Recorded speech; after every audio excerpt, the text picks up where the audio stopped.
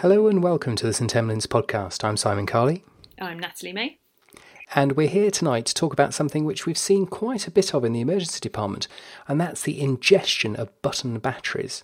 In fact, we see a lot of kids who ingest all sorts of stuff, don't we? Yeah, I've seen all kinds of weird and wonderful things. Kidney bean was one of the most impressive things I've ever seen because it didn't look like much until we got it out of this child's nose. And honestly, I cannot believe what on earth possessed her to stick it up there in the first place. But there's been bits of Lego, bits of those little plastic things that sit on the bridge of your nose if you wear glasses, all manner of beads and sequins and anything that's even remotely exciting. Kids seem to have this fascination with sticking them in their ears and in their noses and then occasionally eating them or swallowing them. Well, eating and swallowing them is normally a pretty good thing to do. I've seen loads of stuff. I guess my worst ever was a rolled up ball of aluminium foil, that you'd wrap a turkey in. And so they created a ball full of spikes and then shoved it up their nose. Now, I can tell you try and remove one of those, you get a lot of bleeding. It's pretty unpleasant. So there are risks, aren't there, associated with sticking things in your noses, in your ears, and all those kind of things, really. This is so common that I actually did my clinical topic review, my CTR, for the FChem exam on using handheld metal detectors to work out whether or not we had to x-ray children if they'd swallowed coins. And that's a very long story that I won't bore you with. I think we probably can, is the bottom line, but we probably need to do a little bit more work around it first to be definitely sure. Sure. So foreign body ingestion in children is really, really common. Quite different to adults. Adults do all sorts of things with foreign bodies, but we don't really want to get into that today. Is that fair? Yeah, it's a different kettle of fish, let's call it. Yeah. So moving swiftly on. You've recently done an excellent article about the ingestion of one particular problem on the Stemlins blog, and that is the problem of button batteries. Because button batteries are pretty small, they do fit up your nose, you can swallow them. What's the big issue with those? Yeah, so they're really easy to get hold of. They're the kind of batteries that you sometimes find in watches, in little musical badges that you get at Christmas, the ones that light up, and in your Christmas hat that's got flashing lights on it. The little round ones, and they look like a disc, and they come in a variety of sizes. And they look fairly innocuous. They're quite similar in dimension to coins. But the problem with those is, under the right circumstances, if they get wedged against a mucosal surface, they actually generate a small amount of current, and they can cause burns, and that can happen relatively quickly within 2 hours, and it can have catastrophic consequences. Yeah, and certainly I've been involved in some cases where the catastrophic consequence has actually been death. These are really serious events, and coming up to Christmas, as we are now, coming up to Halloween, coming up to Christmas, there'll be lots and lots of these in many of the houses where small children are playing. So it's likely that as an emergency physician dealing with children, you'll see somebody who shoved something up the nose which could be a button battery. So what are we going to do? Well, the first thing is to work out where it's gone to. So button batteries in ears and noses should be removed, and they should go to the ear, nose and throat doctors, and they should go relatively quickly. The surfaces in there aren't quite as moist as they are if they're ingested and they go into the esophagus, but they still can cause chemical burns, and then that can cause fibrosis and all sorts of longer term problems. And obviously the erosion can go through to blood vessels and cause spectacular bleeding. So definitely noses and ears, they should go to ear, nose and throat doctors, and they should be removed as soon as possible. You might be able to do that in the emergency department, but they need to have an ENT review afterwards. And then there's the other group of kids who have ingested them.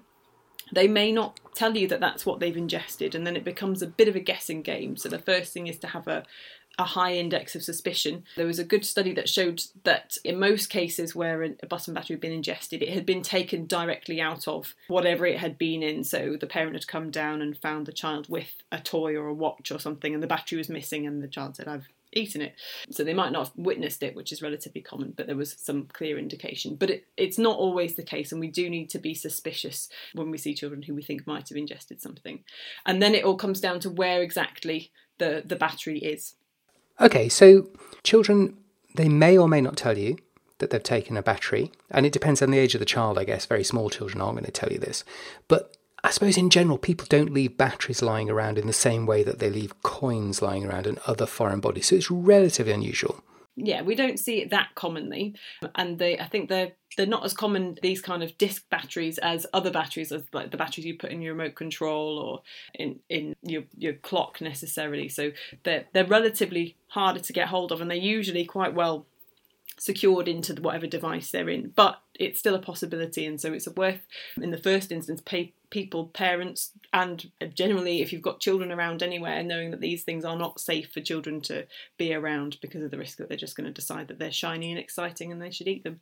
It can be quite difficult. I saw a patient recently who parents brought the child in and said the child had reported putting a battery up their nose. So we had a really good look. Honestly, I really did have a good look up the nose, and there were no respiratory symptoms, the child was well, and we just didn't feel quite right. So, and I'm not sure this is in any guideline, we decided to do an x-ray of the face. And there it was, in the posterior nasopharynx, a large button battery. And I was so glad I'd done that. It was a suspicion from the parents. The story is there from the history of the parents, from the child on this occasion. It's definitely worth pursuing.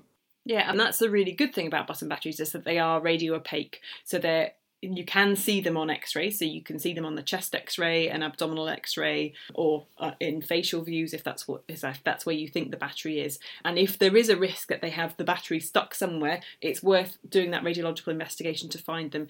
They can be difficult to differentiate from coins, particularly on chest x-ray. So if they're lodged in the esophagus, they tend to sit front on, so you'll see a circular shape. But there's a very characteristic double shoulder appearance where you see the two circles superimposed on each other, which you don't see in a coin, and that's highly suggestive that there's a button battery, and that should be something you're specifically looking for, as well as the location. Oh, that's really interesting, because there's a battery called a CR2032, which, if you're into cycling, believe me, you've been through a lot of those batteries, because they're the classic that you get in your little speedometers for bikes. And I've seen hundreds of those, but I've never seen one on x-ray. But you say you get a double image with these batteries.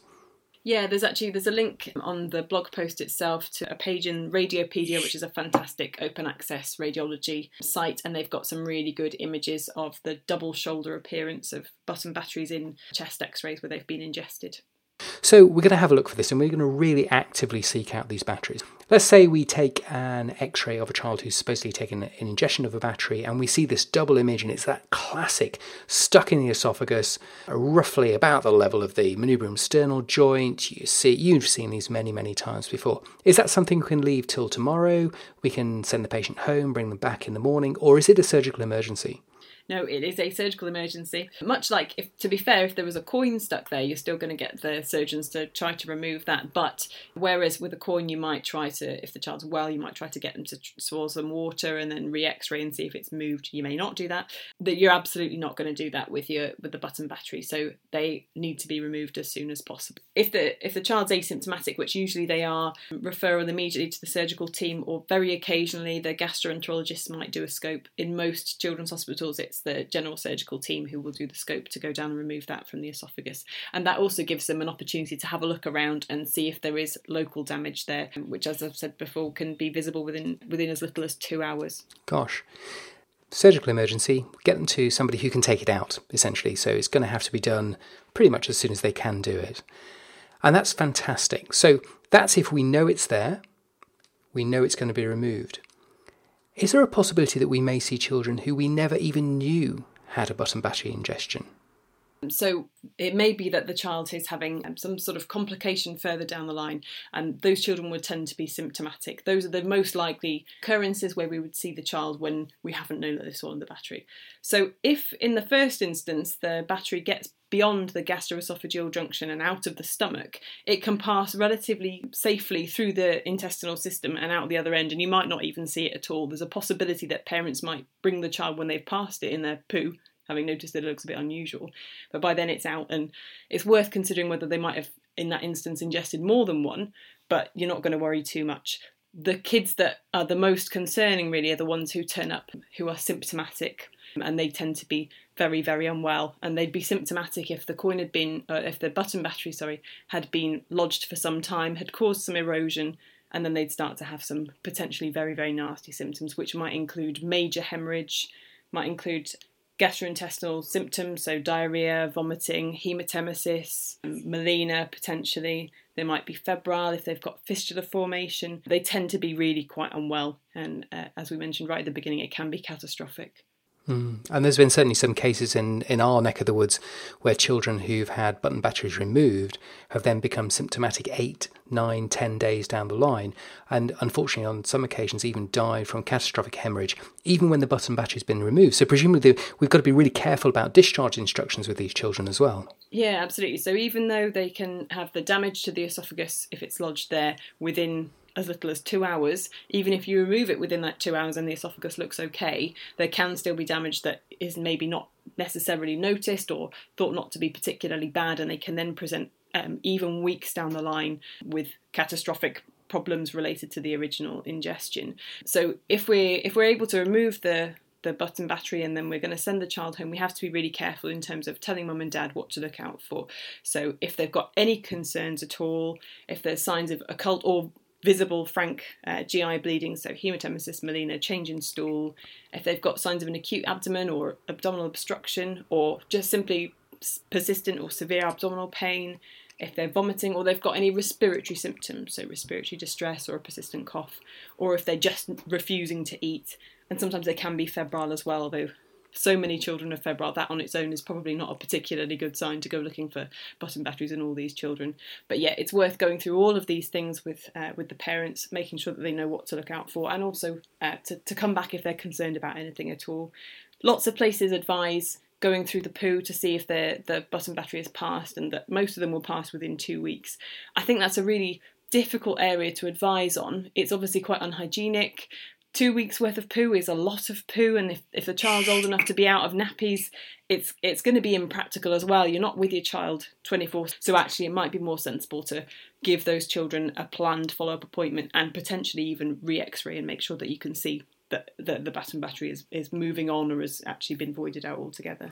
I think that's good advice. I mean, asking parents to go through a lot of poo is probably a fairly unpleasant thing to do. Yeah, I don't think I'd want to do that, to be honest. No, you'd certainly want to buy a new colander, wouldn't you? So, in summary, button batteries, pretty dodgy stuff actually, and we really can't consider them to be the same as other ingested foreign bodies, and certainly not the same as coins. We've got to be high index of suspicion. There are some radiological clues, and we know that they're radiologically opaque, so we can use plain x-rays to find them. If they're there, they've just got to come out. Is that a fair summary? They've just got to come out. Yeah, as long as if they manage to get out of the stomach and they're showing on the X-ray either in the stomach itself or well beyond there, then there is no real panic. But those are the only circumstances. So in ears and noses, they need to come out, and definitely within the esophagus, they need to come out as soon as possible. In the stomach, you've got a little bit more time. It will probably pass, but you're going to be thinking very carefully about observing and potentially re-X-raying those kids. Okay, and if we've taken it out, that's great. But even then, we've got to be careful, and we've got to give really good follow-up advice for these parents and children. And if you want to go through the poo, great, but a bit tricky, not entirely convinced about that. But if you're not going to go through it, then consider the possibility of doing follow-up x-rays. Although there is a bit of controversy about that one, which we're not going to go into now, but there is a bit of controversy about whether or not you do to follow-up x-rays for ingested foreign bodies. But the bottom line is, be a little bit scared, be a little bit worried, and come back again soon. There's so much more coming from the St Emlyn's podcast. Please visit the blog. Please go to Facebook and like us. None of us are exactly sure what liking on Facebook means. We're not really Facebook sort of people. But please go find us on the internet. Love us. We love you. Enjoy your emergency medicine.